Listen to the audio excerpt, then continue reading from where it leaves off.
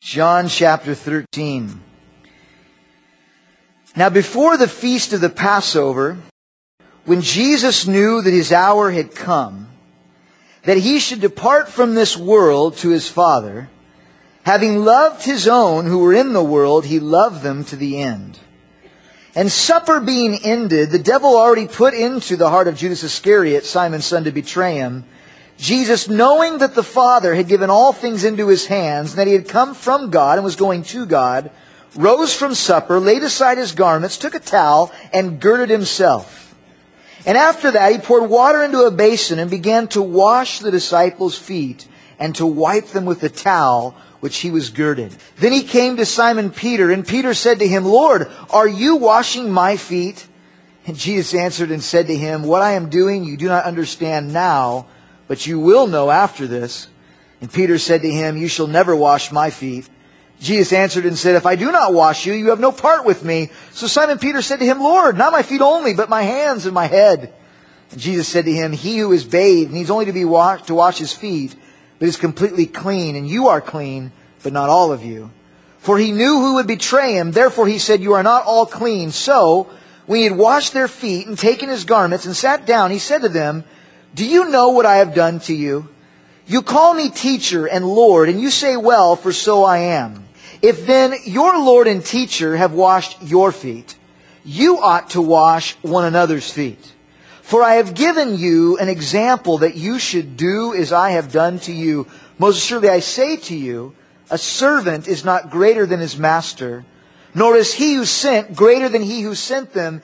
If you know these things, blessed are you, notice, if you do them. Father, we thank you so much for your unchanging word. And I pray, Lord, tonight you would give us ears to hear. Lord, before we end our service by coming to the table of communion, Lord, we want to see you. We want to see who you are and what you ministered to disciples of old so many 1,000 years ago. Lord, we want to be your disciples tonight. We want to hear your voice tonight. We want to be your disciples. So speak to us, we pray. May you be our teacher. And we pray this in Jesus' name. Amen. Amen. You may be seated. As you well know, unless you're visiting tonight, we are doing a series here on Wednesday nights called Being Discipled by Jesus. Well, we're looking at those passages of Scripture where Jesus pulled aside, not the multitudes, not the Pharisees to rebuke them, but he pulled aside his disciples. These men who wanted to change the world, to change their generation. And the reason we're doing this is, of all the groups that have ever lived on earth, it's only the disciples I'm kind of jealous of. They actually got to walk with Jesus, talk with Jesus, have Jesus pour into them. I've been poured into by many great men of God. But to be discipled by Jesus, that would be awesome, wouldn't it? Well, friends, we have that opportunity. We can't go back in time and walk with him, but his teachings have been written down for us. The lessons he taught there in Scripture, so we too can be discipled by Jesus. And we began this series by looking at the Sermon on the Mount, where Jesus pulled his disciples aside. There were more than 12 at that time. And he taught them kingdom principles and kingdom attitudes that he said aren't to be lived just in some Christian commune. There's a lot of talk today. How do we reach our community? How do we reach the place that we live, our neighborhoods? Jesus told us we're to be salt and light. Nothing wrong with outreaches, nothing wrong with, crusades. But you and I, we're to be salt and light in the community and the culture in which God has placed us. He told his disciples, this is the narrow road, get on it and be my disciple. Then we switched gears from the Sermon on the Mount, which happened early on in Jesus' ministry, to kind of the middle of his ministry. We looked at Matthew 10, where Jesus took those multitude of disciples and he picked 12 who would become apostles. And from Matthew 10 on, that's the audience that we are addressing as we go through this series. Those 12 men you think of as disciples or apostles. And Jesus sent them out on their first missionary journey there in Matthew 10. Last week, we looked at Matthew 16, still in the middle of Jesus' ministry, where he took them up to Caesarea Philippi and showed them that there is a cost to discipleship. That sometimes, in fact, most times, discipleship will cost you. And Jesus exhorted his disciples, take up your cross, deny yourself, and follow me. Well, tonight we move from the middle of Jesus' ministry, there in Matthew 10, Matthew 16, to the very end of Jesus' ministry, the night before he would pay for my sins and yours. And there's so much that Jesus shared with his disciples in those few hours, from the Passover to his betrayal in the garden to when he was on the cross. So much information was given, because everyone knows that what someone shares in their last moments, if they know it's going to be their last moments, it's usually important stuff. I mean, if you're on your deathbed and someone you love comes in, you're probably not going to say, "Hey, how's the weather for the next 10 days? That's probably not what you're going to talk about. You're going to talk about important, eternal things. And I believe Jesus does this in this upper room discourse that he gives. It's not just me that thinks that these passages of Scripture here in John 13, 14, 15, 16, 17 are important. Listen to the writings. They'll be up on the screen from Alexander McLaren. Nowhere do these blended lights of our Lord's superhuman dignity and human tenderness shine with such lambent brightness. Nowhere else in his speech, at once so simple and so deep, nowhere else have we the heart of God so unveiled to us. On no other page, even of the Bible, have so many eyes glistened with tears, looked and had those tears dried. The immortal words which Christ spoke in those upper chamber are his highest self-revelation in speech. Alexander McLaren. In this upper room discourse, Jesus is going to give to those that were there, these 12 apostles and angels, that's the only audience, but he's going to give to them 6 keys to life and ministry. Such important stuff. So over the next 6 hours, we weren't going to do that. Over the next 6 weeks, I want you to like me and come back next week. Over the next 6 weeks, we're going to look at these and see these important things that Jesus shared with his disciples. But before we get to that tonight, I just want to take a minute and explain the mindset of Jesus at this moment in his life. Because we're told there in verses 1 and 2. Look again, chapter 13, verse 1. It says, "Now before the feast of the Passover, when Jesus knew that his hour had come, and that he should depart from the world to his Father, having loved his own who were in the world, he loved them to the end." We have an insight into Jesus' mind in that first verse of chapter 13. There are really 2 things on Jesus' mind. We read there that he knew his hour had come. He understood that he was going to heaven. He was faced with the very real fact that he wasn't going to spend forever on planet Earth. He knew the reason he was born was to die. He was not disillusioned that he was going to live forever like so often mankind is today. You know, when we're young, we think we're never going to face death. And that attitude doesn't end with youth. You know, just the other night, watching some sports program, and in between a commercial and an infomercial comes on, and for $9.99 plus shipping and handling, you can own the latest and greatest, set of the Rolling Stones, greatest hits. And they're singing, there is Mick Jagger, "Time is on my side." And I thought about that. That guy? That guy? That guy? That guy? That guy? That guy? That guy thinks time is on his side? Look at him. Maybe back in the late 60s, but no more. Time is not on that bro's side anymore. But there he is, still singing, "I'm going to live forever." No. And it's not just true for Mick Jagger. The reality is, time isn't on any of our sides. David says in Psalm 39, "Certainly every man at his best state is but a vapor." We're a vapor. James reiterates this in his book when he says in James chapter 4, "For what is your life? It's even a vapor that appears for a little while, a little time, and then vanishes away." Friends, the reality from the Word of God is clear. You are not going to live forever. This life is short. What are you doing with it? Jesus knew that. He knew his hour had come, and secondly, he knew where he was going.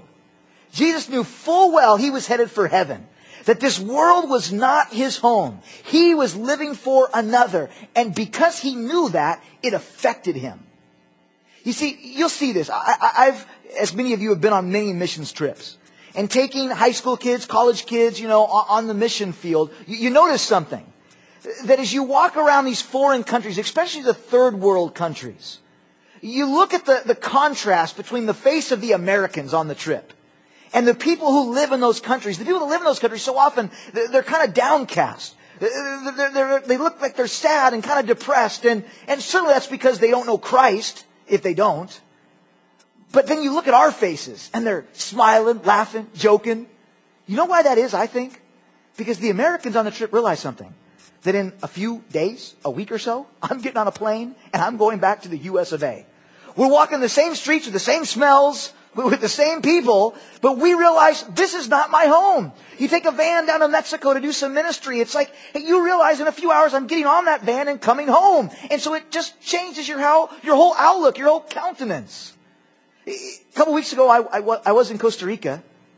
And so you don't think it was like a pleasure cruise. I mean, the reality was I originally was going to go with my wife, and she couldn't make it. I was going to go with Danny, and he had to drop out. And so I was going alone. I said, hey, Phil, I just want to stay with you. I don't want to go to a hotel. I just want to hang out with you. And he's like, well, I've got this thing like next door to me, and it'll be great. So I show up there, and it's this little cabana he has next to his house. And Corey, who you guys know that we just sent down there, he's in one of them, and another one was empty. And I walk into this little one room, and I turn the light, and 20 cockroaches just go into the wall. And they're huge. I mean, they're like hand size. Costa Rica is the only place I know on earth that's hotter, more humid, and the bugs are bigger than Texas. But it is. Costa Rica is definitely that way. And so I'm there, and I'm like, and then the power kept going out every night, and the little fan would shut down, and, it wasn't the Ritz. But I was fine. And then I said to Corey, who's down there for 6 months, how you doing, bud? I'm getting used to it. And it was different. You know what the difference was? I was leaving in 3 days. That was it. He's there for 6 months. And so I'm like, bugs, it's all right. He's like, those are my roommates for 6 months. It affects our outlook. And friends, I share that with you because that is how all of us should view heaven. This world isn't your home. I know this world stinks at times. It does. There's trials. There's struggles, but there's not just trials, there's trappings. There's things that can compete for your heart and your mind and your attention and your priorities. Like Jesus, we need to realize this world isn't my home. I know where I'm going. I know my life isn't forever because it affected what Jesus did. He knew his time had come. He knew he was going to heaven. So he got up from the table. He laid aside his garments and he began to wash the disciples' feet. And as he did it, he taught them the first lesson. And that is that greatness is service. Greatness is service. Look at verse 2 with me.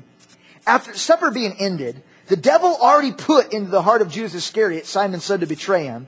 Jesus, knowing that the Father had given all things into his hands, and they had come from God, and was going to God, rose from supper, laid aside his garments, took a towel, girded himself, and after that, he poured water into a basin, and began to wash the disciples' feet, and to wipe them with the towel with which he was girded. Jesus began to wash the disciples' feet. Foot washing in Jesus' day was the lowest job possible. The lowest job. You've got to get out of your mind the American foot washing service. Now I don't know if we've ever done that at Calvary Vista. Have we ever done that here at Calvary Vista? We've never done it at Calvary Paris either. And here's why. It's not because it's not a good thing to do. We've done it with leadership. But here's the difference. If we announced Sunday we're having a foot washing service. Now we're not. Don't put that on Facebook. We want people here on Sunday. We're not. But if I announced that, foot washing on Sunday, here's what would happen. Half of you wouldn't show up. That would just be it. Like, not that Sunday. The other half would the other fourth would get a pedicure. I hope anyways, little pedicure, so your feet, girls, would be looking so good. You guys would actually bathe that day before you came to church and cut those things you call toenails, and deal with the claws. You would do that. So then when we would come to wash your feet and we take your sock off, it'd smell good and fresh. And it's just awkward. And then the reason we don't do that is either if I announced it wouldn't be right. And if we just popped it on you, we're like, surprise, here come the men with the buckets. Oh, you'd be so angry at us. So angry. So that's why we don't do that. But the reason you got to see the difference is that's what American foot washing. It's like, oh, wash my feet. They're so clean and nice. In the disciples' day, remember, they're walking everywhere. So when they would go from place to place, their feet would be nasty and dirty. And if they'd come into a house to wash their feet, that was a job even Hebrew slaves couldn't have been made to do. Just the Gentiles. It certainly wasn't the job of a kingdom leader. Or was it? You see, in Luke's account, Luke tells us that this night, it started with them arguing about who's the greatest, the disciples. They're actually arguing. The night before Jesus is betrayed, the night he was betrayed, the night before he died, they're saying, I'm the greatest. No, I'm the greatest. And I wonder if the reason they're arguing is because they knew, hey, there's no Gentiles present at this meeting, so therefore the Mishnah says that the lowest of the Hebrews that are present, we're not obligated, but we should wash the feet. So guess what? That's not me, Peter probably said. Not me. I'm not the least. I ain't washing your dirty, stinky feet, John. And John's like, my feet? You're nasty, Peter. And they begin to argue about who is the greatest. And Jesus, hearing this, realized it was time to teach the disciples another lesson. You can picture the scene that they're just partaking of the Passover meal. The Jewish table was different. It wasn't a table off the ground that you'd push chairs into. It was low to the ground, and you'd lay down on your left side. And you'd eat with your right hand. You actually get to lay down while you eat. I love Jewish tables. You could doze off. It's like a Sunday afternoon meal. Awesome. So they were there, and they were just eating, and behind you would be your dirty, nasty feet sticking out. And Jesus gets up, girds himself with a towel, and he begins to wash these feet. No doubt they would have heard the water being poured. The King of Kings, his breath breathing as he walks in and begins to wash their feet. So humble. Such a servant. And friends, I hope you realize this, that in doing this, there's a lot that Jesus was doing. He was illustrating what had already happened. In John 13, it says, Jesus got up from the feast. He left that place of fellowship, just like he did when he left heaven.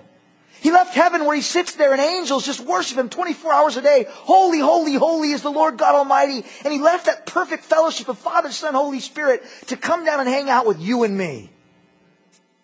In John 13, it says he girded himself with a towel. A picture of a slave. Just when he came to earth, he took on our sinful flesh with all of its setbacks, with all of its issues. In John 13, Jesus washed the disciples' feet, and Jesus, in coming to earth, washed our sins away by paying our price on a cross. It was a picture this night of the incarnation.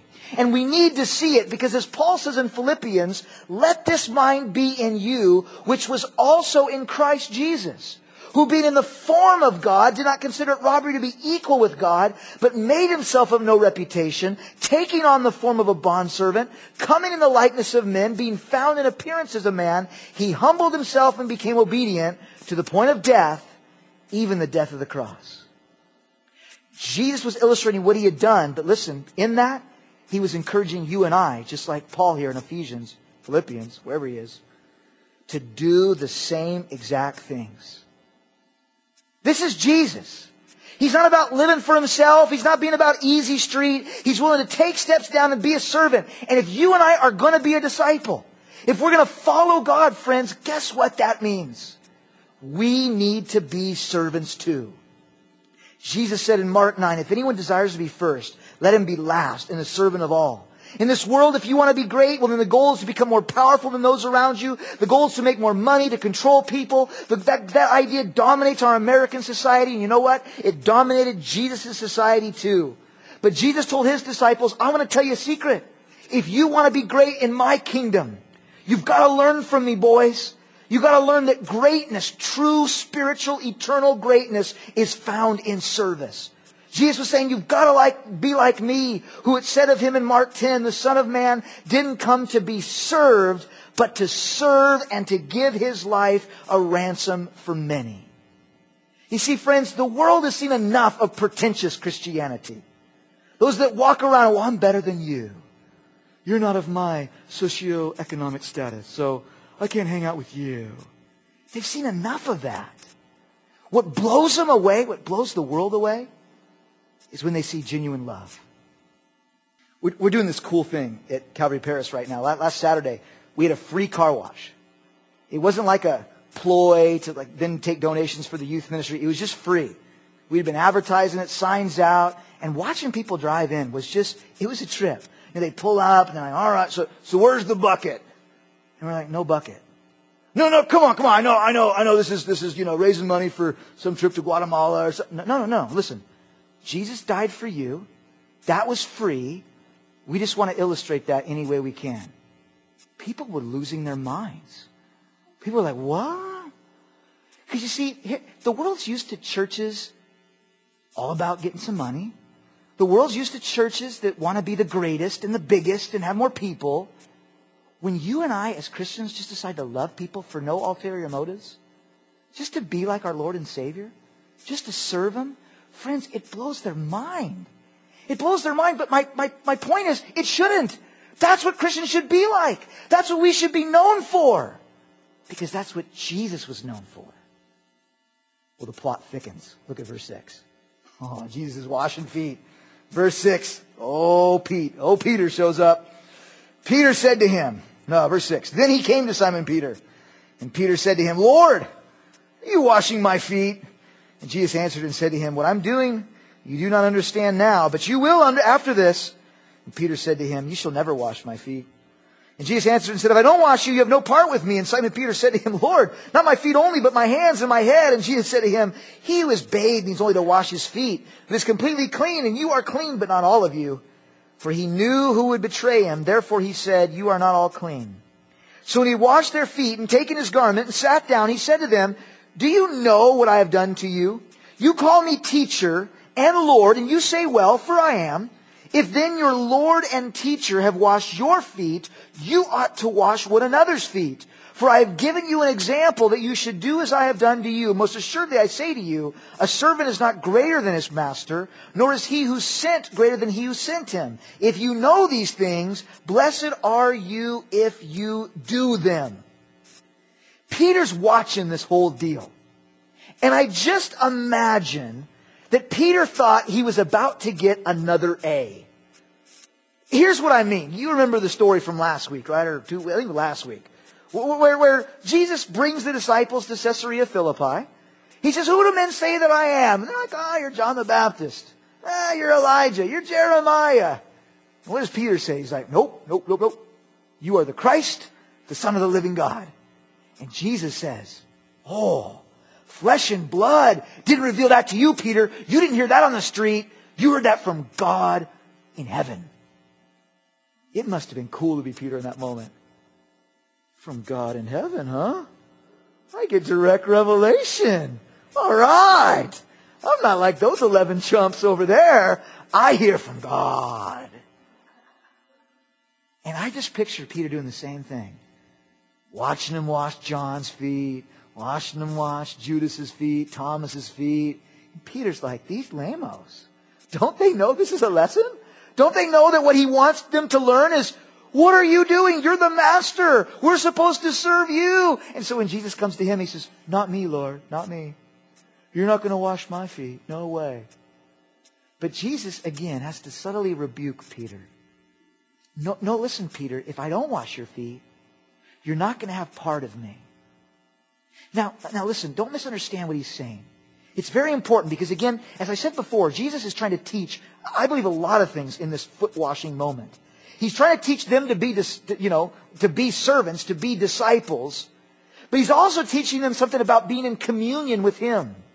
He says there, the word wash in verses 5, 6, 8, and 12 for you Bible students, it's the Greek word nipto, and it means to wash a part of the body, like to wash your feet. But when Jesus uses the words washed in verse 10, it's luau, and it means to bathe all over. And the distinction is important because Jesus isn't just teaching about being a servant, he's teaching about the importance of a holy walk. You see, as we go through life, parts of us get dirty. They just do. Just like the disciples, they would walk from Nazareth to Jerusalem. Their feet would get dirty. And that part of them that would come in contact with the world would need to be washed. Well, so too with you and I. We're washed, we're cleansed, we're saved by grace, but part of us gets dirty. I mean, you're just watching football on a Sunday afternoon and a commercial comes on or it pans to the sideline. It's like, what is that? And now all of a sudden there's this stain in your mind. It becomes dirty. Well, Jesus is saying to Peter in verse 8, he says, if I don't wash your feet, you won't have part with me. And the word part there is miros. It carries the idea of participation or have a share in something. You see, listen very carefully. When God bathes us all over in salvation, when he bathes us all over in that act of salvation, he brings union with Christ and us, and that's settled. But our communion with Christ is dependent on us keeping ourselves unspotted from the world. Did you hear me on that? When Jesus saves us, we're bathed, we're washed. The union is complete. But sometimes because we get stained by the world, our communion is cut off. That intimacy is cut off. And that part of us that interacts with the world, it needs to continually be washed. How do we do that? Well, I think it's beautifully illustrated for us in the book of Exodus. In the book of Exodus, it talks about the priest and them being ordained for ministry. And these priests would go to this elaborate ceremony at their ordination. And they were bathed, they were washed. And it was once in their lifetime, it was done deal. But as they would go through life, they're sinners just like you and me. And they would do wrong things. And so every day before they could minister, they'd have to go to the brass laver and wash in the water to be ready for ministry. And Paul the Apostle links this picture of water in the Scriptures with this book right here, the Word. When he says in Ephesians 5, to you husbands, me too, we're to wash our wives in the water of the Word. There is a washing that takes place right here. You see, how do I cleanse that part of me, whether it's my mind or my heart, that comes in contact with the world? I need to continually be in the Word. It's why myself, Pastor Rob, anyone that teaches from this state, listen, we keep encouraging you, stay in the Bible. Stay in the Word daily. And I'm the first to readily admit, sometimes you come to a passage that just isn't fun to read. You know, read through the Bible in a year, yay! And we read Genesis, and that's fun. Genesis is fun. Exodus starts out fun. But then it starts talking about ordination of priests and building the tabernacle with this many cubits. And I don't even know what a cubit is. What? And then you think, skip that. I'll get to Leviticus. That'll be better. And you're learning about how to slay a goat. You're like, what? Why do I need to know how to slay a goat? And sometimes I get asked genuinely, why is that important? Well, friends, I believe personally something supernatural happens as I let the Word of God cleanse my heart and my mind. Whether I'm reading John 13, which is easy to get stuff out of John 13, or whether I'm reading Leviticus 13, which is a little harder. Something supernatural is happening where the filth of the world is being washed and rinsed out of my life. Same thing when we come here. We come here on Wednesday nights or Sunday mornings or Saturday nights, and the Word of God is brought forth. There's a cleansing that takes place in our hearts and in our lives, and we need that, precious men and women. We need that the communion between us and the Lord would just continue. Man, when we accepted what He did on the cross, we were washed, we were bathed all over. But that part of us that connects with the world, it needs to continually be cleansed. So Jesus in washing feet, He was showing us this importance for that which comes in contact with the world to be washed. But He was also illustrating us that we need to be servants as well. Jesus washed feet, we need to wash feet. The story is told of Samuel Logan Bringle, who was a Methodist minister, and he was pastoring the States, and he left the States to join William Booth's Salvation Army in England. And upon arrival, William Booth almost didn't accept Samuel Bringle, his request to serve. And he said, the reason I'm not accepting you is that you've been your own boss too long. Other people have been serving you for too long, and that's not what real ministry is all about. So in order to deal with this perceived lack of wanting to serve, William Booth said, here's what we're going to do, Samuel. Your one job is to blacken the boots of the men that are going to go out and share the gospel. And think that through with me. Here's the pastor of a huge church in America, leaves that church to go serve somewhere else, and his job is to blacken boots. And he started writing in his journal, did I make a mistake? Did I not hear from the Lord? Was I just kind of following my own heart? I crossed the Atlantic. I gave up everything. Is this really what you want me to do? And God confirmed through the Word. And he wrote in his journal this. He said, Lord, you wash their feet. I will blacken their boots. And Samuel Bringle not only went on to be very effective serving under William Booth, but Samuel Bringle would eventually be the man that would take over the ministry and bring it into its highest place of prominence. You see, the Bible exhorts us not to despise the day of small things, to be faithful, to be a servant. And in doing so, hear me on this, not only are you preparing for elevation, for God to promote from the Lord, but probably more important to most of us tonight, notice it will also bring you joy. Being a servant will bring you joy. We're almost done, but look at verse 17. Jesus tells His disciples, so key, happy are you what? If you Oh, come on. Audience participation. We can do it. Happy are you if you do them. That's right. Do them. Oh, friends, the order is so important. We're humble, we're holy, then we're happy. We try it every other way. We need to hear what God is saying. We think if I get other people to serve me, that'll make me happy. That's not what God's saying. We think if I just, let my flesh get pleased a little bit, I live carnally, that'll make me happy. That's not what God is saying. God is saying, be a servant, take up a towel, let those parts of you that come in contact with the world be cleansed, be holy, and then guess what? Then you will be happy. Happy will you be if you do them. We're such selfish creatures. We want people to serve us, to care for our needs. But if you've gone through seasons of that in your life, you know it can be miserable. In serving others, there is great joy. Notice, not in learning about serving others. It didn't say learning about it's great joy. Oh, good. I was wondering what was wrong with your sermon tonight. I wasn't having great joy. Well, I don't know. Not in learning about it is great joy. Great joy comes from doing it, friends. So guess what, precious men and women? You, me, all of us, you need to find someone to serve. You need to find someone to serve. Who should I serve? Oh, I'll make it real easy for you. Hey, husbands, you need to serve your wife. You need to serve your wife. What? You need to wash her feet. She doesn't want me to wash her feet. Well, then wash the dishes. How about that? Take a towel and wash the stinking dishes. Now you say your amen. So ladies, let's move on to you. I heard that amen. Ladies, who are you to serve? Your husbands. Oh. Let's go back to talking about the dishes. No, listen. Well, he's got an attitude.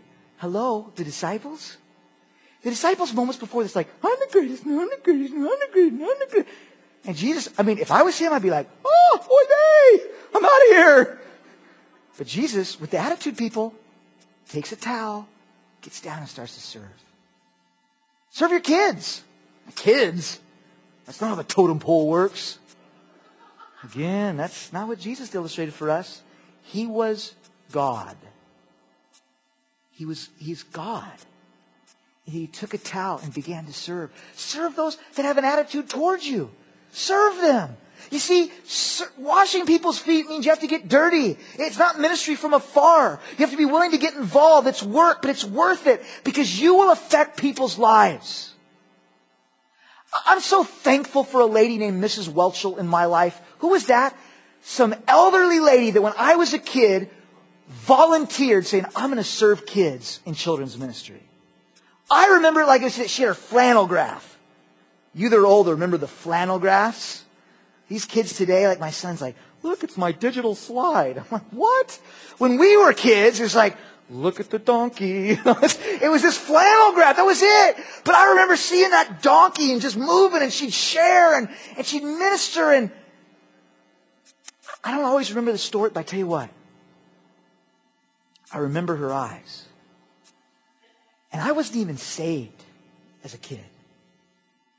But I knew that Jesus loved me because you know why? That girl loved me. That elderly lady loved me. On the weekend, there are hundreds of kids on the other side of that wall. Hundreds of kids. Maybe you need to find one of them to serve. Well, I'm not a teacher. I don't know what to do. Can you share with them that Jesus loves them? Can you be his hands and his feet in their lives?